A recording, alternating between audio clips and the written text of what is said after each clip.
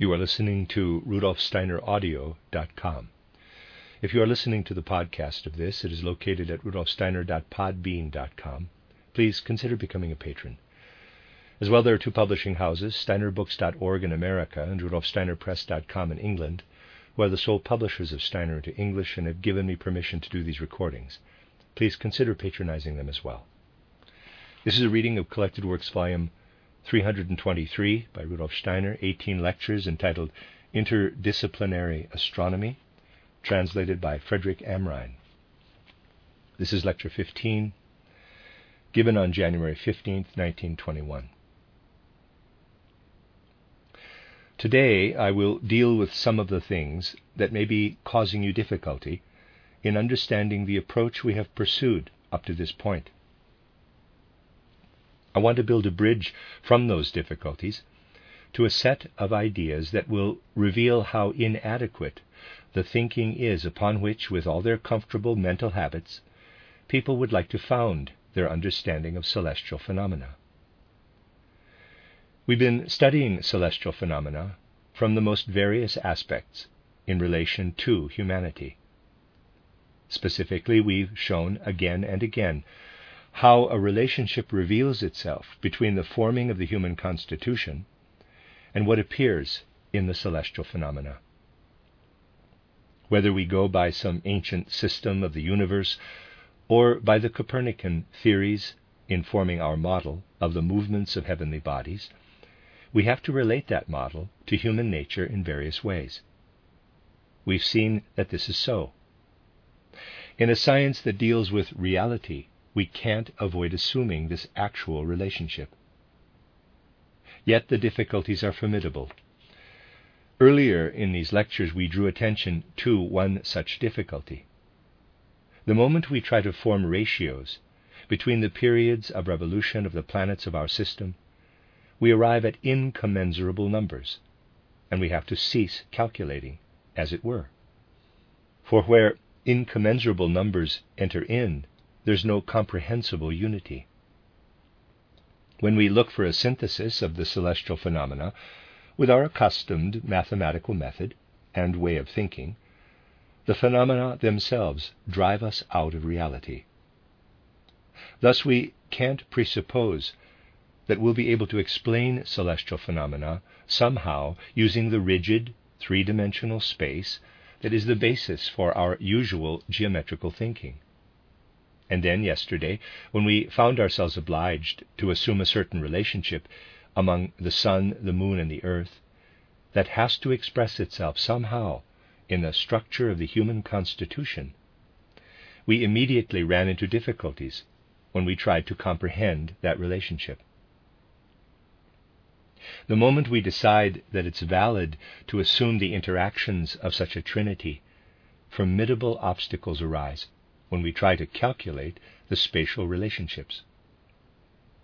I drew your attention to all these things already. Now we can reach a certain starting point, at least through pure geometry, but it has to be a more heightened degree of geometry. That will help us understand the source of the difficulties we encounter when we try to grasp the interrelationships among the celestial phenomena through spatial calculations. Let's recall our various attempts to grasp what's really at work in giving form to the human constitution itself. Then we're led to this. We can try to take seriously the internal structuring of our human constitution, about which we've often spoken in these lectures, as indeed we should. We can talk about the ways in which the structures of the human head, centered in the nervous and sensory systems, are relatively autonomous. Likewise the rhythmic system and everything that belongs to it. And finally the metabolic system and all the associated structures within the limbs also display a certain autonomy. Thus we can point to three independent systems within the human constitution. If we proceed methodically and apply the principle of metamorphosis, as we must always do when dealing with organic nature, we can try to form concepts about the ways in which these three members of our human constitution are related to each other in accordance with the principle of metamorphosis. understand what I mean here. Though it might perhaps be only an image to begin with, we want to begin forming an idea of the ways in which the three members of the human constitution are related to each other. At first glance, that seems very hard indeed, of course. It will be difficult to see the kinds of organs that we encounter in the human head as clear metamorphoses of the organs underlying the systems of the metabolism and the limbs. But if we enter into the morphology of the human constitution deeply enough, in the way I have indicated, then we can begin to find our way after all. What we have to do is think through very fundamentally the concept that in the interrelationship between cranial and long bones. What happens there is a complete inversion, a turning of the inner surface of the bone outward in the same way one turns a glove inside out. In performing this inversion, we also bring about a change in the relationships among the forces at play. The inner surface of the bone becomes the one turned outward. Needless to say, if I merely turned a long bone inside out like a glove, the result would be another long bone. But that won't be the case if we take our start, as we must, from the inherent configuration of the bone. As I described before, the long bone must have been configured by orienting itself inwardly toward a radial quality that runs right through it. Hence, the long bone is compelled to arrange its material structure in accordance with the radial principle. When I invert it in such a way that the inner side faces outward, then its configuration will no longer be oriented toward the radial principle, but rather toward the spheroidal. The inner surface, now turned outward toward the spheroidal, will then receive precisely this form, see Figure 1. What was outside before is now inside, and vice versa. If you take this into account, for the most extreme case, the metamorphosis of the long bone into the cranial bones, then you'll conclude that the extremes of the human organism, the systems of the limbs and the cranium, constitute a kind of polarity. But you'll also conclude that you can't think about them linearly as simple opposites. Rather, when we transition from one pole to the other, we have to make a corresponding transition from radius to the surface of a sphere. Unless we have recourse to such complex ideas, it's completely impossible to attain an understanding of the human organism that is at all adequate to the matter at hand. We come now to what constitutes the middle, in a certain sense, the middle member of the human constitution. This will be everything pertaining to the rhythmic system. It will stand right in the middle, and it will somehow form the transition from radial structure to spheroidal. Proceeding from this principle, now it's possible to understand the entire human constitution morphologically. We need to understand clearly how this will look. Suppose we have some organ in the metabolic system, the liver, for example, or any of the other organs belonging preeminently to the metabolism. Parenthesis, we always have to qualify it with the phrase belonging preeminently, for these things overlap and interpenetrate. Close parenthesis. Suppose then we begin with such an organ and seek what corresponds to it in the head by way of metamorphic inversion. We'll be able to comprehend the form in the right way only if we can recognize it, even though it has undergone a tremendous deformation. So it won't be easy to model these things mathematically. But if we don't get a hold of them somewhere mathematically, then we'll never find our way at all.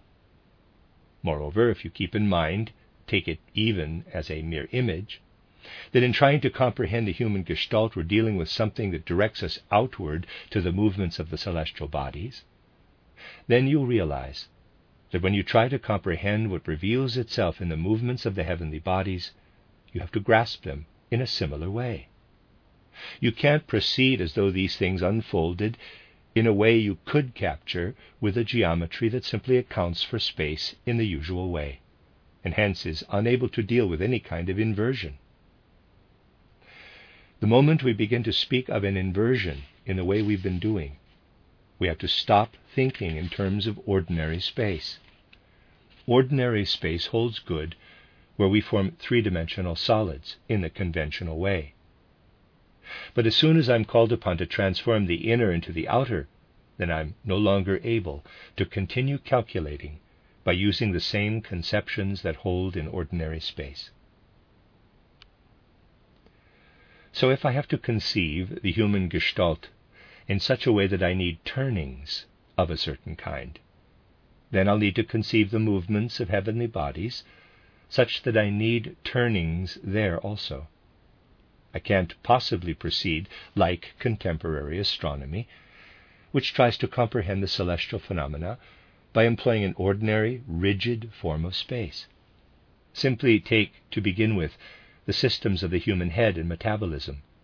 In order to transition from one to the other, you have to imagine such a turning, and one that includes variations on the forms besides. Let's look for a way of at least beginning to imagine such a thing pictorially.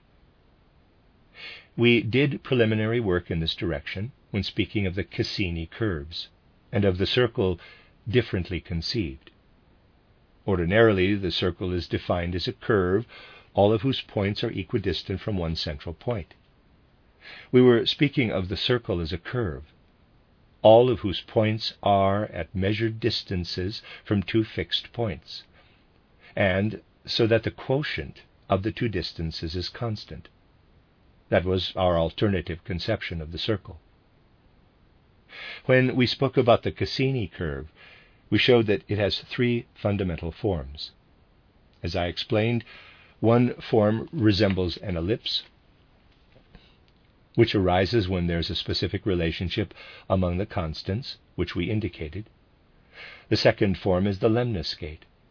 The third form is such that both conceptually and analytically it displays unity, but it doesn't display that unity intuitively.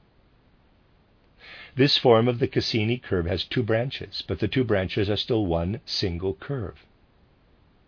To trace the line, we would somehow have to exit space and then enter it again when we trace the second branch. Conceptually, our hand would be drawing a continuous line when drawing the two regions that are separate in our spatial intuition. We can't trace this line continuously within ordinary space, and yet conceptually, what's here above and what's here below is everywhere one single line. Now, as I also mentioned, the same curve can be thought of in another way. You can think it through by asking, what will be the path of a point which, when illumined from a fixed point A, appears with constant intensity of illumination, as seen from another fixed point B? Then I get a Cassini curve as the result of plotting geometrically all the points through which a point must run, if when illumined from a fixed point A, it always has the same intensity of illumination when seen from another fixed point B. Now, it won't be hard for you to imagine that if something shines from A to C, see figure 2, and then by reflection from C to B, the intensity of light will be the same as if reflected from A to D instead, etc. That won't be especially hard for you to imagine. But it gets rather more difficult to imagine when you come to the lemniscate. The usual way of constructing the geometry with a compass, following the laws of reflection, etc., won't be quite so easy to carry through. And it gets still more difficult to imagine with the two-branched curve that the same intensity of light would always be observed from the point B, inside the one branch of the curve, when the original point source of light is in A. For you would have to imagine, as you pass from the one branch to the other, that the ray of light goes out of space and then shines into space again. You are up against the same difficulty as before, when you were simply asked to trace the two branches as one, with a single sweep of the hand through space. Yet if we don't develop this conception, we'll remain unequal to the other task, namely of finding the metamorphosis, or even the mere formal relationship, between any organ in the human head and the corresponding organ in our metabolic system. To find the connection, you absolutely must leave space. In other words, strange and paradoxical as it may sound, if your understanding of any form within your head wants to make the transition to the understanding of any form within the metabolic system, then you can't tarry in space. Then you have to leave space. You have to get right out of yourself and seek something that's not there in space. Something that's as little inside ordinary space as what lies between the upper and lower branches of a two-branched Cassini curve. In fact, this is just another way of saying that we have to conceive of the metamorphosis as a total inversion. When we think about the connection between the upper and lower branches of the discontinuous curve of Cassini, we're still supposing actual constants, immutable, rigid constants. But if we make the constants themselves variable, as we did in an earlier lecture, then it starts to become possible to conceive, that is to say, by forming doubly variable equations, we'll be able to imagine the upper branch, say, in this way, and the lower one in this, see figure 3. The upper branch will take this form eventually. If you alter the curve of Cassini by putting variables in place of constants, so that you start with functions instead of starting with invariable constants, then you'll get two different kinds of branches. And among the possible forms there will be a case in which one of the two branches comes in, as it were, from the infinite and goes out to the infinite again. This is precisely the relationship from which you should take your start when following certain forms within the human head, comprising them in curves and lines, and then relating them to the forms of organ complexes in the metabolic system, which you'll again seek to capture in curves and lines. And there you have the full complexity of the human gestalt. Indeed, the matter is made no easier to imagine in that you have to think the one line with an outward tendency and the other with its tendency turned inward. See figure 4. You might be prone to say, but I hope only in a fleeting mood, if that's the case, then the human constitution is so complicated I'd almost rather forego real understanding and instead fall back on the ordinary Philistine understanding of the body that has been put into practice by present-day anatomy and physiology. There we're not called upon to make such prodigious efforts to let mental images vanish and yet again not vanish, or turn them inside out and all the rest. But in that case, you'll never really understand the human constitution. You'll only delude yourself into thinking you understand it. Suppose you look into it and recognize that there's something in the human constitution that falls right out of space, is not in space at all, but obliges you, for instance, to imagine spatially separated systems of lines, inherently united with each other, and yet united by a principle which is different from that underlying three-dimensional space. Thinking along these lines will take you a long way toward the conception I'm about to introduce. You'll at least be able to entertain the thought in a formal sense. Nobody can possibly object to what I'm about to say in purely formal terms, because we arrive at this concept in exactly the same way we arrive at a concept in mathematics. It can't be objected that the thing can't be proved or the like, for it's merely a matter of arriving at an internally consistent idea. So imagine for a moment that you had to do not only with the ordinary space, conceived in its three dimensions, but with a counter space or anti-space. Let me call it counter space for the moment, and I'll try to evoke a provisional idea of it as follows. Suppose I form the thought of ordinary three-dimensional rigid space. I form the first dimension. I form the second dimension. And I form the third dimension. See Figure 5. In constructing these three dimensions, I have, so to speak, fulfilled the conceptual requirements of the three-dimensional space with which I'm ordinarily confronted.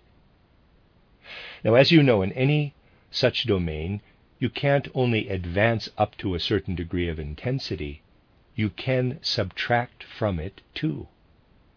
And as you go on subtracting, taking away, eventually you arrive at the negation of it. As you're well aware, there's not only wealth, but also debt. Likewise, I can make the three dimensions not just arise in thought, I can also make them vanish.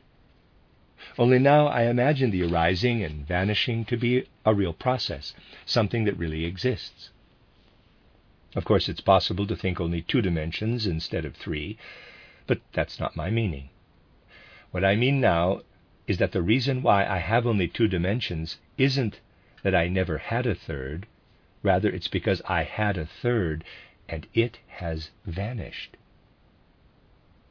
The two dimensions are an outcome of the coming into being and vanishing again of the third dimension. I now have a space which, although it outwardly shows only two dimensions, must be conceived inwardly as having two third dimensions, one positive and the other negative. The negative dimension springs from a source that no longer can be there in my three-dimensional space at all. Nor should I think of it as a fourth dimension in the conventional sense. No, I have to think of it as standing in the same relationship to the third dimension as positive to negative. See Figure 6.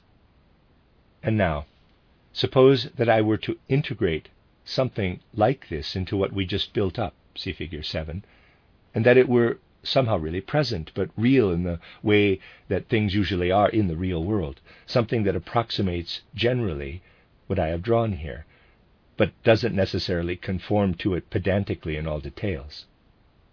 This needn't cause you any great surprise, for in outer sense-perceptible reality you never find mathematical figures reproduced in any other way.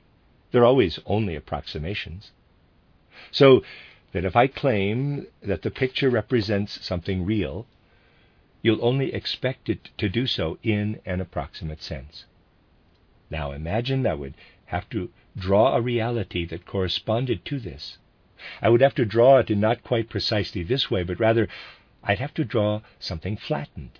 Then it would correspond. I want to suggest that something was there and then vanished. Let's say that the density of an effect, indicated by this dark shading, arose there but then weakened again. See Figure 8. Then you're left with a sphere that has a denser portion in the middle region.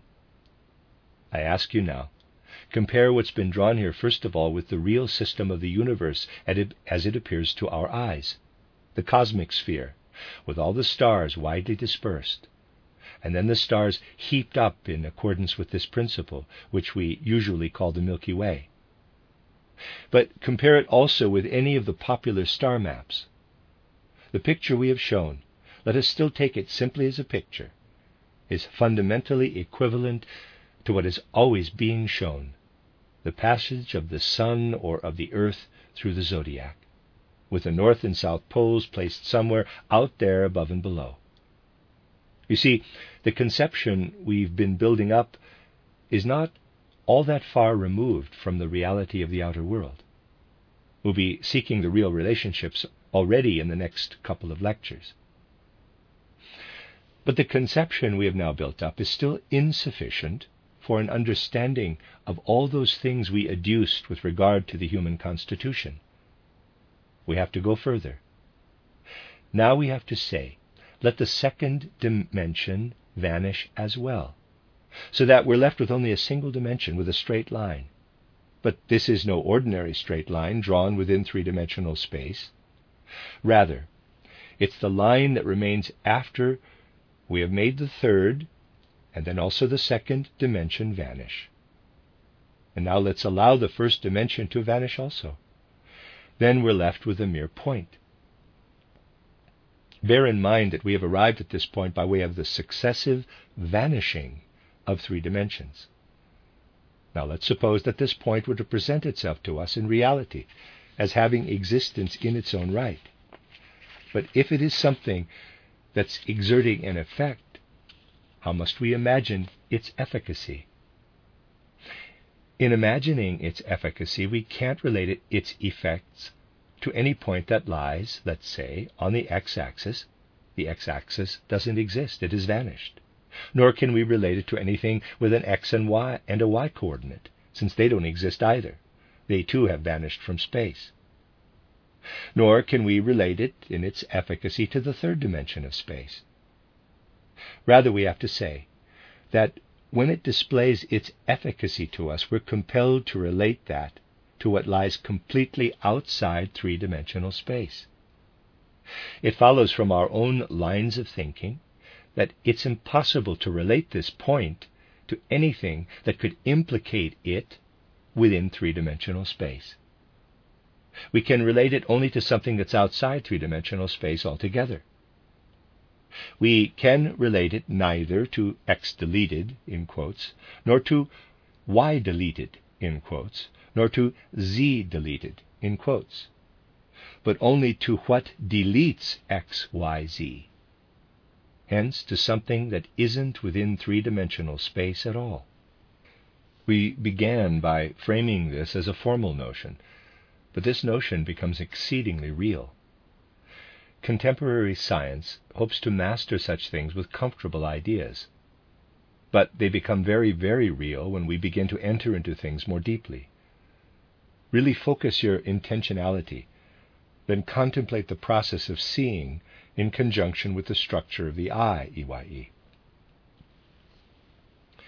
You're perhaps aware, in other lectures I have often spoken about it, that the eye can't be regarded merely as a thing formed from within the body outward, but also as something that's organized into the body, inwardly from outside. You can trace the forming of it from without inward by studying the phylogenetic development of lower animals, and then considering the act of sight itself. When you study the process of sight, you have to seek to grasp inwardly how the process of sight is stimulated from without, and how the organ is also adapted to this stimulation from without.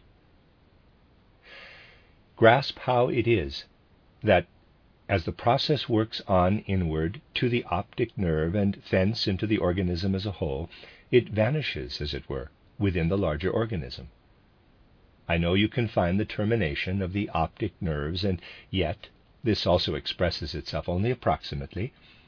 If you enter into the finer structures, it's justified to say that it disappears into the organism.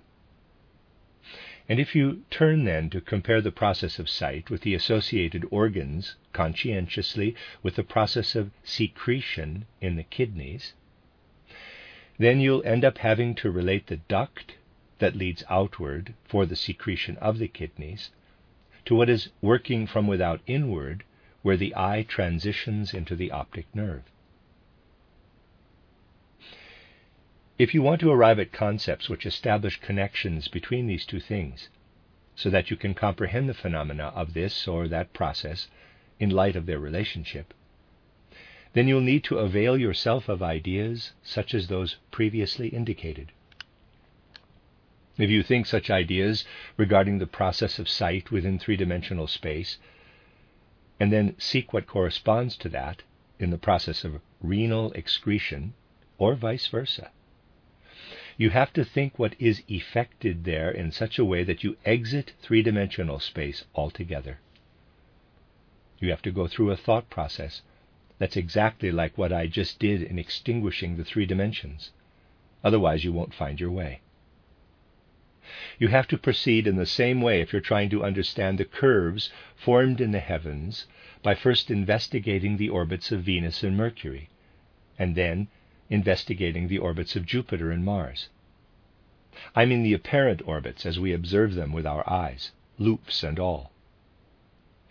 If you use the polar coordinate system, for example, You can begin by taking the node of Venus as the pole of your coordinate system in three-dimensional space. That approach will work in the case of Venus.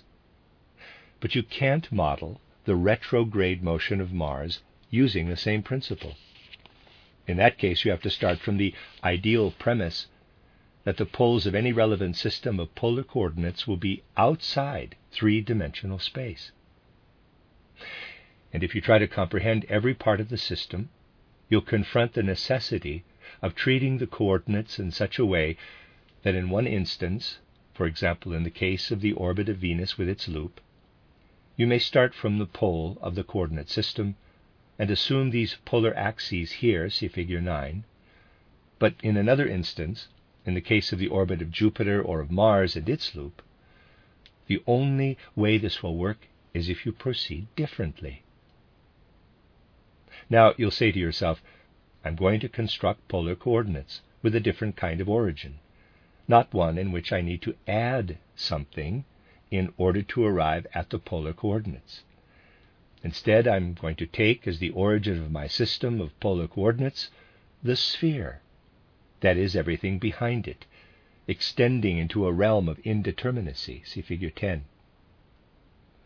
Then I get polar axes such as these, where in each case, instead of adding, I must always leave something out.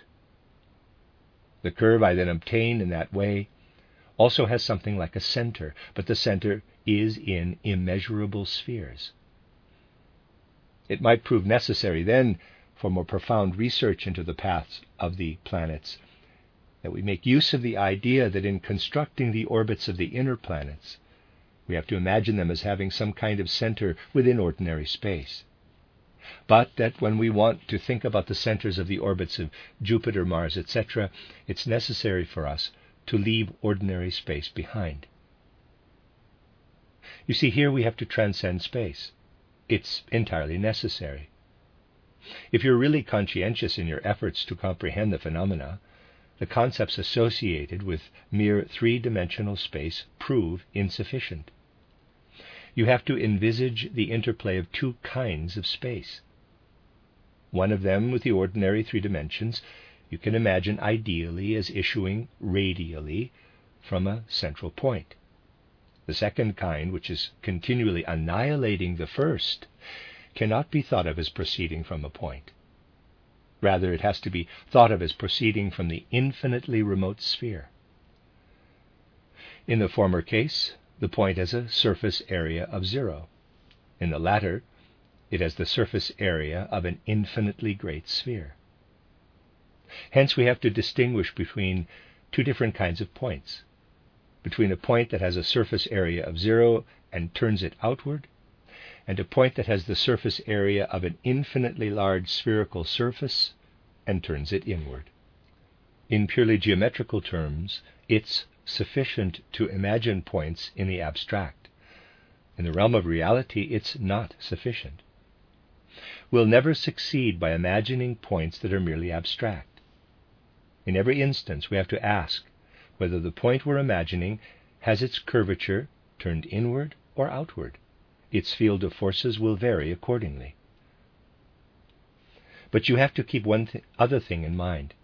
Of course, you might imagine that you had somewhere caught this point, which is really a sphere. To begin with, see figure 11, since it dwells in the infinitely remote spaces, you needn't imagine it just here, A. You can equally well imagine it a little farther out, BC. You can imagine it to be anywhere out there, so long as you leave this sphere free.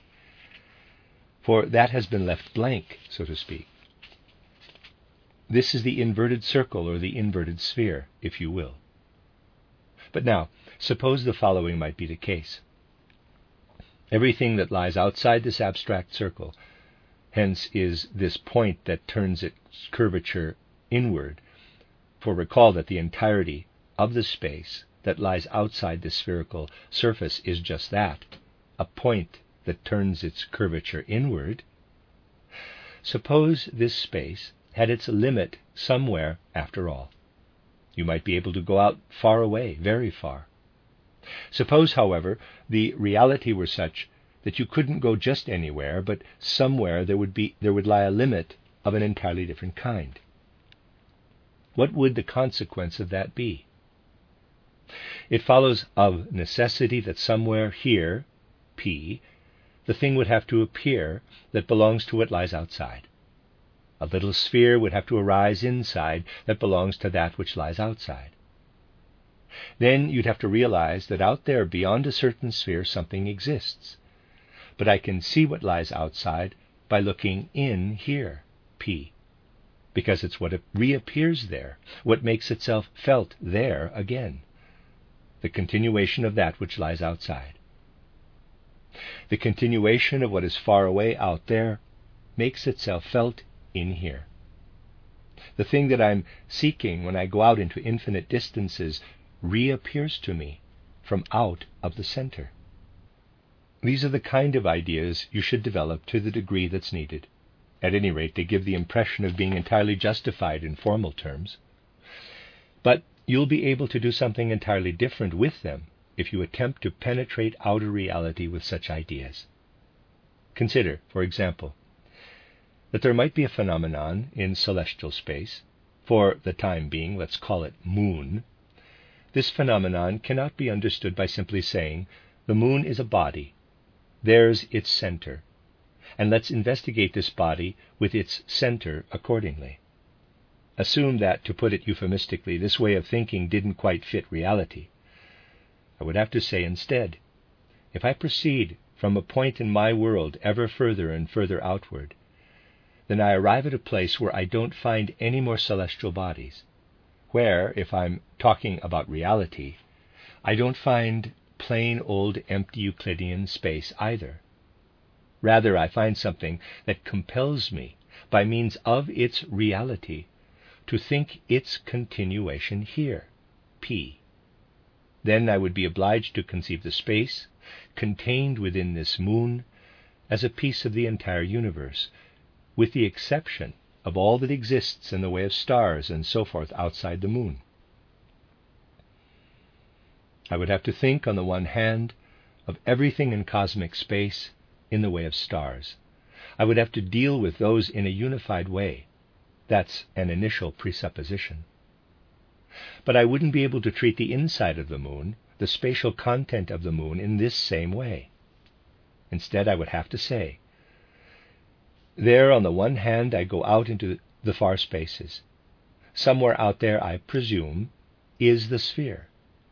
Though it's only the apparent sphere to begin with, I have to conceive it somehow as being founded upon something that exerts a real effect. But no matter what I discover in the far reaches of space, what lies inside the spherical surface of the moon has nothing whatsoever to do with it. It only has to do with what begins where the stars come to an end. It's a fragment that in some strange way belongs not to my universe, but to that universe to which all the stars do not belong. If there's such a thing within a universe, then what we have is a kind of implant into the universe, something that reveals inner qualities completely different from the things surrounding it. And then we may compare the relation of such a moon to its surrounding heavens with the relation which obtains, for instance, between the secretions of the kidneys, with the organic structure that underlies them, and on the other hand, the structure and function of the eyes. We'll proceed from that starting point tomorrow. It's not a personal quirk of mine that I have to try to foist upon you complicated ideas about the structure of the universe. Truth is, equipped with other notions, you won't get anywhere unless you just say to yourselves, quote, let's organize the phenomena according to these concepts, and then if we hit a limit somewhere, well, then that's it. That's as far as we can go. Close quote. If we end up with such complicated ideas, it's not because I'm addicted to complexity. It's because reality itself forms them as it leads you on to an understanding of the structure of the universe. The end of Lecture 15.